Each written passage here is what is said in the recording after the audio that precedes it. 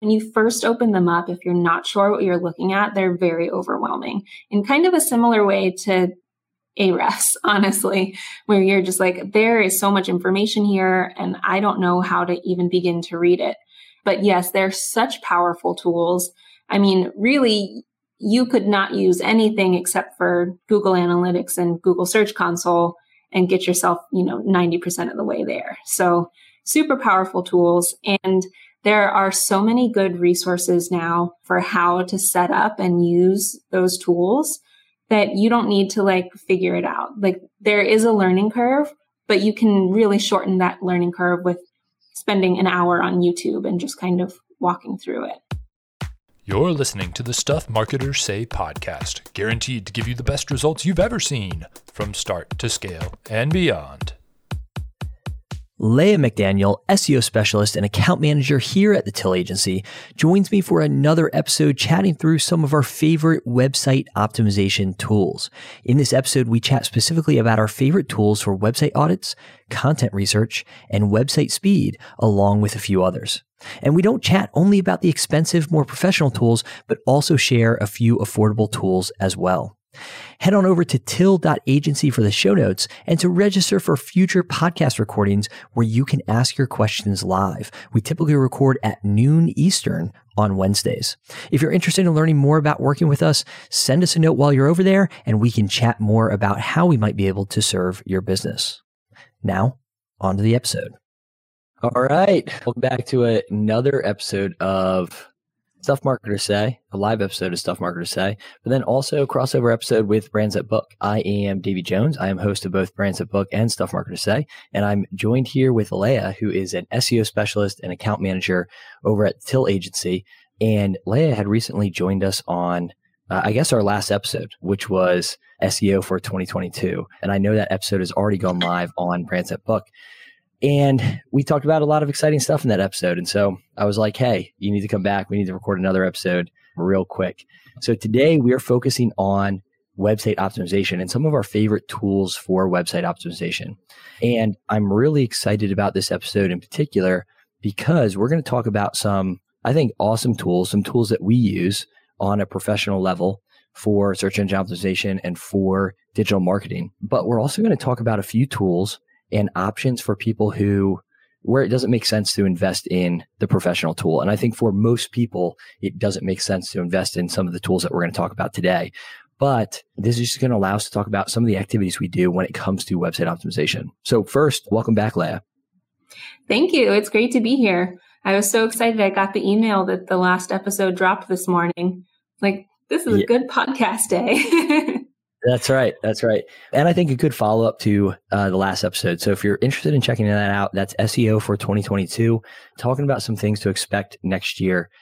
But as I was putting together the notes for this episode, I'd send over a few tools to you that I was really excited about. But then I got even more excited about some of the tools that you sent back to me. So some I recognize, some I don't. But also, there are just a lot of tools I think that are even going to be more relevant for people listening to this episode. Yeah. So a lot of the stuff that I sent over are things that I used when I was first getting started with SEO. When people tell you oh, these are the gold standard tools and you go to sign up for them and you're like, I am a solopreneur. I cannot afford those tools. So yeah, I included some tools on the list that make SEO much more approachable. Yeah. So really excited to dive into that. Before we get started, if you want to join us live for these episodes, we are going to host live episodes each week on Wednesday. We've been playing around with the time a little bit just to see if one time works better than another. Right now, we are recording episodes live at noon Eastern on Wednesday afternoon. So it's going to be most Wednesday afternoons, unless it's, let's say we have Christmas coming up. We won't be recording the week of Christmas, for instance. So you can find out more details about that over at till.agency. All right. But let's dive in. When we talk about website optimization, Leah, what kinds of things are we talking about? Yeah, so website optimization is a really interesting stew of a bunch of different, really interconnected things. So it has to do with improving technical things on the site, things that have to do with your site speed, but it also has to do with improving your site content and improving the user experience. So all of these things kind of play together in the SEO game. Yeah. And I think we have a tendency to think whenever someone talks about optimization, I think for a lot of people, their mind immediately goes to search engine optimization. And really, if you were to focus just on search engine optimization, you should, if you take a holistic approach, touch on, a lot of the other aspects of website optimization as well. So for instance, we might be talking about conversion optimization and trying to get more people to convert, to whatever the end goal is of a given page. But search engine optimization, I think when done well, really focuses on anything to do with improving website performance. So under that, I think is user experience, conversion optimization, technical performance updates, which you alluded to, website speed, content, I think is even in there somewhere. So that's a pretty wide umbrella that we're talking about today. So we're not going to exhaust website optimization today, but we are going to talk about, I think, a few different aspects of optimization. So one of those is just kind of a general site audit. Another is content. We're going to talk a little bit about improving website speed, and then a few other tools that maybe are worth mentioning, but we won't have time for today. So let's dive in and start talking about maybe some of our, just more broadly, when we're, let's say a client comes to us or somebody says, hey, I'm trying to improve my website. I don't even really know where to start. Where is it that we start? So where we would start is by running a site audit, which gives us the kind of 30,000 foot view of a site. It kind of looks at a little bit of everything. It looks at the user experience. It looks at the site speed. It looks at technical issues. And the tool that we use for those site audits is primarily SEMrush or SEMrush. And that's a really great kind of general SEO tool that can give you a whole bunch of information in one place. Yeah, so SEMrush is one of my favorite tools. And like you said, I think it does a really good job of giving you that 360-degree look at a website. So that's typically where I want to start. And, in general, what kinds of things would we find in initial audit report? Like, what are the sorts of things that, maybe are going to send the alarm bells off and say, okay, these are areas we want to focus? Yeah, so pretty much every site that we look at is going to have some kind of technical errors like redirect chains and 404, like links that don't lead anywhere. So some of those kind of user experience stuff. And then there's going to be like headings that are out of order or pages that don't have meta descriptions, things like that. I would say, whenever we're doing an audit for somebody, we typically tell them that, it can be overwhelming getting it back, right? When we get an audit back, it's like, there's going to be something. It's like, if we, rip down all the walls in our house, we're going to find something behind the wall that might need, technically needs to be fixed. Mm-hmm. But is it worth ripping down the walls in our house? For most things, probably not, right? You only ever want to do that if there was maybe a really serious issue. So some of those things, are things that ought to be fixed, but aren't a huge deal. And I think that, that's sort of the key, I think, going into using any sort of audit tool, finding that balance between, or I guess maybe preventing yourself from just kind of freaking out when you see the report, right? Like, these tools are meant to uncover stuff. So I don't know if you have anything to add to that, but two of my favorite tools when it comes to general site audits are SEMrush and Ahrefs. So Ahrefs is just Ahrefs. We've been using Ahrefs more and more lately. Do you have anything, just in terms of comparing those two tools, any thoughts on either? Have you found yourself enjoying one more than the other? Yeah. So if we're just comparing SEMrush and Ahrefs, I definitely find myself in SEMrush more. I think it's more user-friendly when you're just trying to get a holistic look at a site. Ahrefs feels pretty technical. It feels like a scientific tool. But there are a few really specific things that I will specifically leave SEMrush and go to Ahrefs for, that they just do better than SEMrush. What do you feel like those things are in particular that you value over Ahrefs more than SEMrush? So the big thing is probably the competitive analysis. So on SEMrush, it doesn't really seem to get a clear idea of what your site is about. It basically takes the name of your site, like it takes your URL and finds similar URLs and says, people are your competition. It's like, maybe not. Maybe they're not. Sure. But Ahrefs does a better job of really understanding what your site is about, like using the information on your site to really compare to the content of other people's sites and find your actual competition. So that's one thing that Ahrefs does so much better. We'll get into keyword research a little bit more when it comes to content research. So we have a few other tools that we can talk about in terms of finding topic ideas. But when it comes to keyword research, do you find that SEMrush is where you go or Ahrefs? I kind of switch between the two of them. I feel like they turn up different stuff, which is interesting. So I like to kind of compare their results since I have access to both of them. But if I were just going to open up one tool, it would probably be SEMrush. They have a tool called the Keyword Magic tool, which is magic. It's a great tool. It really is. I find myself more on SEMrush when I'm trying to do keyword research, also understanding sort of the current search visibility for a website. So what does a domain currently rank for or get impressions for? For Ahrefs, though, I find that, anything backlinks really is my favorite tool. Yes, for sure. It definitely excels there too. For sure. If you are looking to invest in either of these two tools, I think probably SEMrush is our preferred tool from, kind of a, like we said, 360-degree view. With that said, unless you're doing SEO on sort of a professional level, it might be a bit much to invest in either of those tools. So do you have a recommendation for a maybe lower cost, more inexpensive tool that people can use to achieve something similar? Yeah, absolutely. So my recommendation would be Mangools, I think is how you say it. It's a tool that's very similar to SEMrush. In fact, in some tests, Mangools has outperformed SEMrush in certain areas, especially related to keyword research in terms of like accuracy. I can't remember off the top of my head what the monthly subscription price is, but it is much more accessible than signing up for something like SEMrush or Ahrefs. And honestly, I think SEMrush and Ahrefs are too powerful for your average user, especially for somebody who's just getting started. It's like we were saying, the audits are going to turn up a long list of stuff. And if you're not quite familiar with what all those things need, you're going to look at that audit and say, there are 1,000 things on my website that I need to fix. And I'm out. I'm goodbye. Yeah. I'm not doing SEO anymore. So I think those tools are a little overpowered for your average user and especially for beginners. And so I would definitely recommend checking out Mangools. That's Mangools. Okay, awesome. And we'll make sure that we put that in the show notes, of course, as well.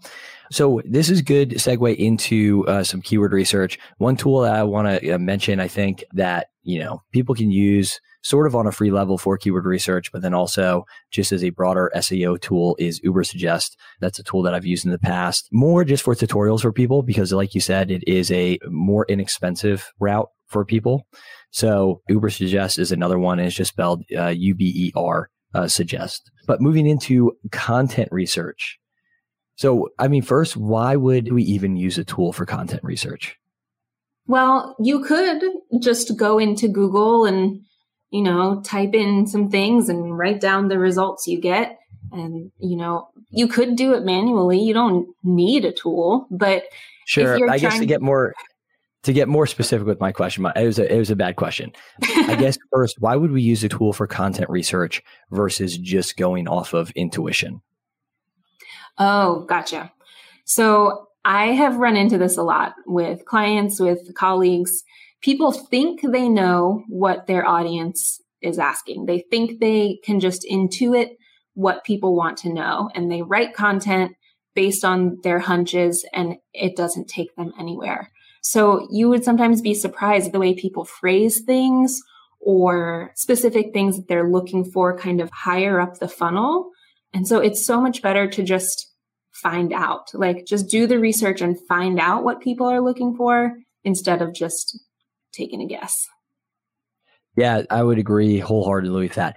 First, I don't mean to downplay intuition. All right. So obviously I wanted us to get at that point, which is, we don't know what we don't know. And I think I'm always surprised having done or doing keyword research, what it is that people are actually searching for. I think for us in particular, it's important because so many things are geographic too. I remember working with a wedding photographer out west, and people search by county out west, but out, east where I was located, nobody searches by county, right? They search by, generally the nearest big city. So had I focused on the city search instead of the county search, and of course, to a certain extent, we were focusing on both, but had I focused on, maybe just the city, I probably wouldn't have gotten that site as far as we got it. So I think keyword research is really important from that perspective. I also it's just such an easy way to generate more content ideas, right? Like you put in what you think, like you maybe have an idea of where to start and you do that. And then, you look at the related searches and then you're like, oh, that's interesting. And that actually has a ton of search volume. And all of a sudden you have all of these different ideas for content. Right. Your intuition is definitely a good place to start your research. It's not where you want to end up. But if you have a hunch or a general idea of what people might be searching for, definitely start there and see where that fans out and where that takes you. So what are your favorite tools for content research? And I did phrase this a little bit differently. So, we're talking about content research and keyword research. I think really at the end of the day, we kind of mean the same thing. From our perspective, it's okay. We have an idea of maybe what to create content for or what to create content around. And we're really trying to get that dialed in. On the one hand, there are the SEO tools that we just talked about, right? That are very SEO specific. So they're going to give you an idea like SEMrush, Ahrefs, Ubersuggest, Mangools, I'm assuming, will give you an idea of what the search volume is. So how many people are searching for it, maybe keyword difficulty, how difficult this tool thinks it's going to be to rank for that given search. It's going to give you related searches. I don't know if there's anything else I'm missing that you want to especially call out, but these other tools that we're talking about for content research are going to give you more broadly, I think, content ideas, maybe based on additional factors like social signals as well. All right. So I just want to preface your answer with that. So what are some of your favorite content tools? Yeah. So probably my favorite content tool is also a budget tool that I would definitely recommend for people who aren't trying to spend thousands of dollars doing their research. And that is Keywords Everywhere, which is just a browser plugin that you turn on and just search in Google or on Pinterest or YouTube or any of those other search engines. And it will just on the page show you the search volume and the competition for the keyword that you search for, as well as related keywords and kind of long tail keywords, which are things that might be more tangentially related. So that's a super powerful tool. And I love to use that. Go ahead. No, I was just going to ask, so Keywords Everywhere would maybe fall into, and I think I used this a long time ago, but that would fall into maybe a more traditional SEO tool, right? Would that be correct? Yes. From a keyword research perspective. Okay, awesome. Yeah, but go ahead. Sorry, I didn't mean to interrupt. No, you're fine. So my favorite combination for when I'm just trying to brainstorm topic ideas and want to have a little bit more of that technical information about search volume and stuff is to use Keywords Everywhere on a site called Answer the Public, which is a search engine, but you just type in a topic that you're curious about and it will show you this whole web of things that people ask or what people search for related to that topic. And if you have Keywords Everywhere on at the same time, it's so much data. My background is in data management and it just makes my little nerd heart so happy. I haven't used the Answer the Public, and maybe you were the one that told Krista about this, but she had sent that over to me actually a few days ago and was like, hey, this is awesome. So I don't know if you were the one that shared that with her, but I saw it for the first time just a few days ago. Yeah. So I'm going to have to dig into that. That sounds really interesting. One of my favorite tools for content research has previously been BuzzSumo, which approaches things, I think, from a little bit of a different angle. I think you get some good, SEO type information from BuzzSumo, but I think mostly it's going to focus on social signals and how often, different content pieces are shared. But you can do some interesting competitive research as well. So if you know who your competitors are in your space, you can look at even some of their most shared articles and things like that, just as you go about generating ideas. And then This is, I think, going to be not exciting for people, but it is a free option. Google Search Console and Google Analytics. I think people roll their eyes though, because it's like, it feels really complicated. And I think you can take that information and do some maybe complex things with it. But I think, and tell me if I'm wrong, tell me what you think. I think they're actually simpler tools than people maybe feel like they are, just based on the dashboards. Yes, I think that's absolutely true. They have been getting more user-friendly looking, but when you first open them up, if you're not sure what you're looking at, they're very overwhelming in kind of a similar way to Ahrefs, honestly, where you're just like, there is so much information here and I don't know how to even begin to read it. But yes, they're such powerful tools.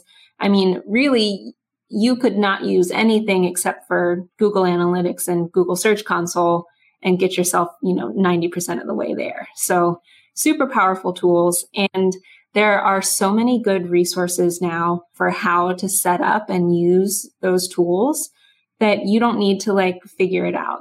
There is a learning curve, but you can really shorten that learning curve with spending an hour on YouTube and just kind of walking through it. Yeah, absolutely. And one of my favorite things to do, especially towards the end of the year here, and I've talked about it in different pieces of content, especially lately, is just do a content audit with Google Analytics and Google Search Console, and just looking at basically all the content on the website and how it's performing. In Google Analytics, it's really easy to do that. You can filter by time frame and then go over to, I think it's a behavior tab and all content, and take a look at, things like website traffic, right? And how long people are spending on that page, and, alert you to maybe different issues if you see maybe higher bounce rates on given pages. But you can get a lot of information there. And I think at the end of the day, there might be, different metrics that you don't quite understand, but there probably is a lot that you do understand, like how many visitors have gone to a page and how long they spend on that given page, right? Right. And then even in Google Search Console, I think maybe it takes there's a little bit more clicking around you have to do when you go to the performance tab. But I spend most of my time, if you go into Google Search Console, go to performance, and you get to see all sorts of interesting information. You want to know how you rank for different searches? Go to the performance tab in Google Search Console and take a look at your average position, take a look at your different click-through rates. I mean, that's, like you said, a ton of information, and you don't have to pay for it. You just have to have a Google account. So I like to spend a lot of time there. And it also gives me ideas for future content to create, even within, I think, especially within Google Search Console, when I'm looking at the different queries that my site isn't making impressions for. I guess maybe even more so around content that I need to improve that I've already created. And that's even better, right? Because that means I don't have to create something from scratch. I can, go and improve something that's already on my website, and moving it from page 2 to page 1. I mean, that can make a big difference in terms of search traffic. Yeah. So Google Search Console is definitely my favorite tool for tracking and analyzing content that I've already written, just tracking how it's performing and looking at what it ends up showing up in search for. And if there is something that's showing up that I wasn't expecting, maybe I can optimize for that a little bit better. Or if it's showing up in searches that I didn't intend it to, maybe I need to go and tweak that way. So it's a really great way to kind of track performance over time. And it's awesome for doing, like you said, a content audit like that. Just another little tidbit, if you're using Keywords Everywhere in Google Search Console, like while you have it on, it will show you the keyword volume and difficulty for those keywords that you're ranking for. So in addition to the impressions and clicks that Google Search Console shows you, it also shows you the volume and stuff, which makes it easier to make your decisions all kind of in one place. I need to start using Keywords Everywhere. I don't know why. Yeah, you do. Yeah. Based on everything you're saying, and I know it's been recommended to me before. I've definitely looked at it, but yeah, that's pretty awesome. I didn't know it had that additional feature inside of Google Search Console. So we will make sure that we link to all of those. Other big category of tools that we want to talk about is assessing and improving website speed. All right. So tools related to website speed. I think this is probably one of the more frequent questions that we get asked. I think it's maybe more so this year because Core Web Vitals rolled out. If you don't know what Core Web Vitals is, we talked a little bit about it in our last episode. I also have a podcast episode on Brands That Book called Core Web Vitals, so you can check that out as well. But there's plenty of information online. But essentially assessing user experience, and one of those big metrics is going to be website speed. I think a lot of the internet fails, according to Core Web Vitals. We alluded to that during our last episode. And, of course, for people who don't have any context for website speed, they just see, oh, I failed and that's really bad and I got to fix it now. And if I don't, everything's going to, burn down or something like that. Right. Right. Yeah. So the website speed is more and more important as the majority of people are making searches on their phones, because I have definitely had this experience where I type a search in and it takes, 10, 12 seconds for this site to load. And I'm like, is this broken? Like, I don't have time to wait for this. So I'll just exit out and click on the next result. And I think people have more patience when they're sitting at a desktop making a search maybe. But yeah, it's becoming more critical as people move toward mobile, but it's still not like a make or break thing. I think people get really obsessive about site speed when it's not the top priority by a long shot. Yeah, I think a good way to preface it is to say that a website speed test or a page speed test is not the same thing as a user experience test, right? So they are so we're going to talk here about GTmetrix, which is my favorite website speed test. And, would love to hear if you have a different favorite tool to go to for website speed. But when you go to GTmetrix and it tells you how fast your page loads, that is not necessarily an indication of how well optimized your page is, right? That is telling you how fast your page loads. That's it, right? And so you can make your page load quicker by doing things like removing all of the media on your website, right? That would make your page load more quickly. Does that mean your page is more optimized? Probably not, especially if that media is crucial to what you do. So if you're a photographer and you don't have any photos on your website, that's a mistake. You might score really well on your page speed test, but I have a feeling that not a lot of people are going to book you, right? So that's something I think to keep in mind when we talk about page speed. I think the good thing is that, as Google rolls these things out, it does force people to pay attention to it a little bit more, right? So I think in general, more of us across the web, right, are trying to make sure our websites load more quickly. So do you like GTmetrix? Do you use something else? No, I love GTmetrix. That's definitely my go-to tool. I will often compare it with PageSpeed Insights, which is an official Google tool, especially for sites that I'm less familiar with, like if I'm working on a client site or something, just to get, the official Google reading on what the site speed is, because sometimes it's a little bit off from what GTmetrix shows you. But I love GTmetrix. The waterfall view is so useful when you're trying to diagnose what exactly is holding up your page from loading, because it shows you like a little Gantt chart of how things are loading, and you just look for the biggest sections and go from there. It makes it very easy to see. I really like data visualized like that, and it's great. Yeah, I would agree that GTmetrix, I think, is one of the more comprehensive tools and just easiest to understand. There's probably, if you've never been on GTmetrix before, there's probably going to be information that feels a little bit overwhelming. You just alluded to the waterfall view. So I can't remember if that shows up right away or if you have to click on the waterfall view, but either way, easy to find. But like you said, it just shows you all the resources and basically when and how quickly they're loading. And you just look for the one that's, ones that are slowing things down. And then you can start to assess from there and make decisions, and if you hire somebody to do this, this is probably what they're doing for you, is something similar. One thing about GTmetrix is if you're using the free version, I think it's only giving you a desktop reading for your site. So that's something to keep in mind. We obviously have a paid version of GTmetrix, so we can look from, different devices and different browsers, make sure that mobile is good as well. Because if you go over to PageSpeed Insights, you'll find that they're going to give you a mobile score and a desktop score. And I believe they give you that mobile score first, right? So that's the first one you see. And it's typically not quite as good as desktop. No. Yeah. So I was going to say PageSpeed Insights will show you that mobile score for free, but the GTmetrix paid version might be worth it depending on how deep you're trying to dig into stuff. Another great thing about GTmetrix is they don't just leave you hanging. So if they notice a problem like your images are too large or whatever, there's a little thing you can click on the result where it'll show you like why and how to fix this. And it might not give you a super comprehensive answer, but it'll be enough to get you started. So you're not just like, I have no idea what that means. I don't even know how to begin to fix that. So GTmetrix kind of gives you a little nudge at least. Yeah, and PageSpeed Insights, I think, links off to some stuff too, but it's usually, Google type help, which is not quite as easy for, I think, the average person to understand as GTmetrix is. I would say too that from a just like benchmarking standpoint, I find that, I typically go back to GTmetrix. It's not that PageSpeed Insights is not important to check. Like we check PageSpeed Insights for each site as well.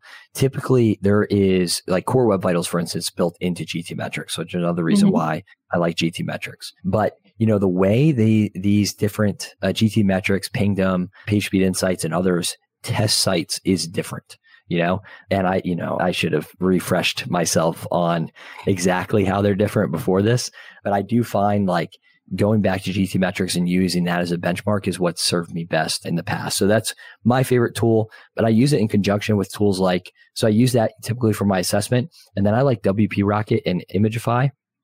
I'm not sure if I'm saying that right, but Imagify is a tool made by the same company as WP Rocket. So they're the same company, two different products, and they work really well together. So I typically use those tools for actually trying to improve performance on my website. Those aren't the only two things that we would use, but I think they can get you a lot of the way there without having to go and make any sort of technical or structural changes to your website. For sure. So I use WP Rocket on sites that I work on as well. And it definitely does a lot of the heavy lifting behind the scenes in a pretty user-friendly, you just, click the little toggle button. You don't have to go in and change any code or anything. So WP Rocket definitely does a lot of the heavy lifting. I use ShortPixel, which basically is the same thing as Imagify, but it's a must-have for image-heavy sites. Like, I'm also a photographer, and if I wasn't compressing my images, my site would never load. Sure.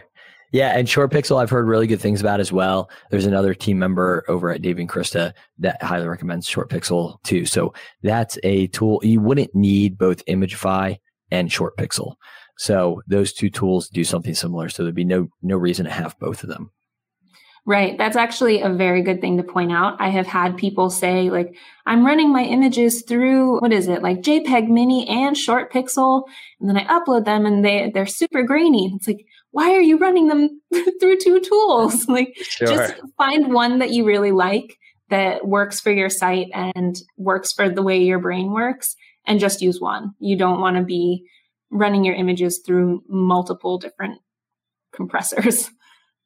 Yeah. And we have a few more things to go through here, but, we're kind of wrapping up our discussion about tools right now. And that's an important thing. I just to add to that, Leah, is, less is more, I think, when it comes to tools. There are a lot of tools that we just mentioned today. You don't have to use them all, right? Like, for instance, in each category, like if you just got SEMrush, for instance, like that could help you with most of the first few things that we talked about. So keyword research, audits, good kind of all around tool. And then you wouldn't, necessarily need to get any of these content research tools, right? Or Ubersuggest or Mangools or whatnot. But there's no reason that you have to go out and get Mangools Mangools, SEMrush, Ubersuggest, right? For the average person, I think just having one of those tools is going to suffice. Same thing goes with SEO plugins. The amount of times that people are like, well, I'm running Rank Math and I'm running Yoast. And it's like, you don't want to run both those things. One, it's going to slow down your site. It's going to put more burden, in terms of performance on your website. So, and they do the same thing. So pretty much anything you do with Yoast, you can do with Rank Math. So you only need to choose one. So we're not suggesting, the point of this episode, I guess, is not to say, hey, you need to go out and get all of these tools. It's like, here are some of our favorites. If there's a issue you're trying to solve right now, pick one and use it. Yeah. So if I had to make a recommendation, if you were going to get one tool off of this list to get you started, get Keywords Everywhere. I think it's the most user-friendly. There's no learning curve. And then you can kind of see what you need from there. But I think if you just got Keywords Everywhere, you'd get a lot of the way to where you needed to go. Like you could do a lot of optimization on your site with just the information you could get from Keywords Everywhere. And then I would say, yeah, maybe get like a Mangoals or an Ubersuggest if you're trying to stay more on the budget end of things. You definitely don't want to have too many of these tools. Even myself as like a professional who does this for clients, if I'm trying to look at all of the data in both Ahrefs and SEMrush, for example, it's too much. Like you can't take action on all of the things that it's telling you about. So just pick one and don't worry about necessarily whether it's the best one. Just pick one that you like and that you can use and you'll do just fine. Yeah. Yeah. And the only thing I'll add to that is that tools themselves don't fix anything, right? Right. You know, like just by installing Yoast, that doesn't mean the SEO, like you haven't done any SEO at that point. Like there are certain things maybe that have been done a little bit, I guess, in the background by just installing one of those plugins, but there are still things that you need to do to optimize your website, and it won't fix broken content. So last thing I say about that, moving on to, one, I guess it's just a few other questions. One, any other tools that you would recommend? And then I want to get into kind of like what sorts of tasks make the biggest difference and where people should focus their time. And then what should people do on their own versus what should they consider hiring out? So let's just first start with any other tools that you think deserve honorable mention. Let me see. Honorable mention. So the Yoast plugin, I guess we mentioned that. That's worth an honorable mention. And none other that I can really think of off the top of my head right now. How about you, Davey? Yeah, we've covered, I kind of mentioned other stuff as we went through the episode. I've been using Rank Math versus Yoast lately. I prefer Rank Math. I just feel like it has a wider feature set. The free version, I think, provides maybe the widest feature set of any free SEO plugin. And the paid version, which is what we use, I think is great. SEO Press is another one that I like, I think, before going to Yoast. With that said, if you have Yoast on your website and you're not experiencing any issues, I'm not saying that you have to go out and get one of those other ones. So moving on in terms of like what sorts of optimization tasks make the biggest difference? Like where should people be focusing their time? That's difficult because it's hard for me to say with any like real, like I said, I'm a data nerd and I don't have the data to really back up and say one specific thing is going to make the most difference. And like I was saying at the top, a lot of these things really overlap with each other. So if you're working on optimizing your site speed, for example, you're also working on your user experience at the same time. And SEO moves kind of slow. I hate to say that because people are like, oh, slow is bad, like I'm done. But you're not going to see instant results from SEO. And so it can be hard to say like, okay, this improvement I'm seeing is specifically because of this action that I took 6 months ago. Unless you're only doing one thing every 6 months, you might be able to narrow it down there. But anecdotally, I would say that working on content, like doing a deep dive into keyword research or topic research, working on kind of fixing the existing keyword mapping of your site, by which I mean like which keywords are you targeting with which pages and making sure that you don't have any keyword cannibalization going on, working on that. And then well-written, well-researched articles, whether you write them yourself or pay somebody to write them for you. I think focusing on that kind of content end is really going to take you the farthest if you were just going to focus on one area. Content is a great answer. If you don't know where to start with your content, because at the end of the day, if you're not creating great content, you have nothing to optimize. So that would be the first place I'd say to start. From there, I've seen big jumps for people just by going in and making sure that they set, keyword research page titles and meta descriptions. Meta descriptions obviously not a ranking factor, but certainly can increase click-through rate. But for a site that has a ton of content that's never really been optimized, sometimes that really does make a difference. So I think that you can see, some progress there for sure. When it comes to website speed, that's one of those areas where I feel like, if you're going from if you're taking just decimals off of your website speed, as far as impact goes, I don't know. It's always a good thing to improve. If you notice your website is super slow, you can probably do 2 or 3 things that are relatively simple that are going to make a big impact. So I would focus on those. But then, if you get your website and it's loaded in like 2.1 seconds and, best practice is 2 seconds, and then you spend 10 days trying to shave off that 0.1, that's probably not the best use of your time. Right. So yeah, absolutely. That's, ballpark, I think what I would say just in terms of like what sorts of optimizations make the biggest difference. But I wholeheartedly agree, especially if you're just getting started, content is where I would focus my efforts. Yeah. And for doing that, go ahead. Oh, no, go ahead. No, after you.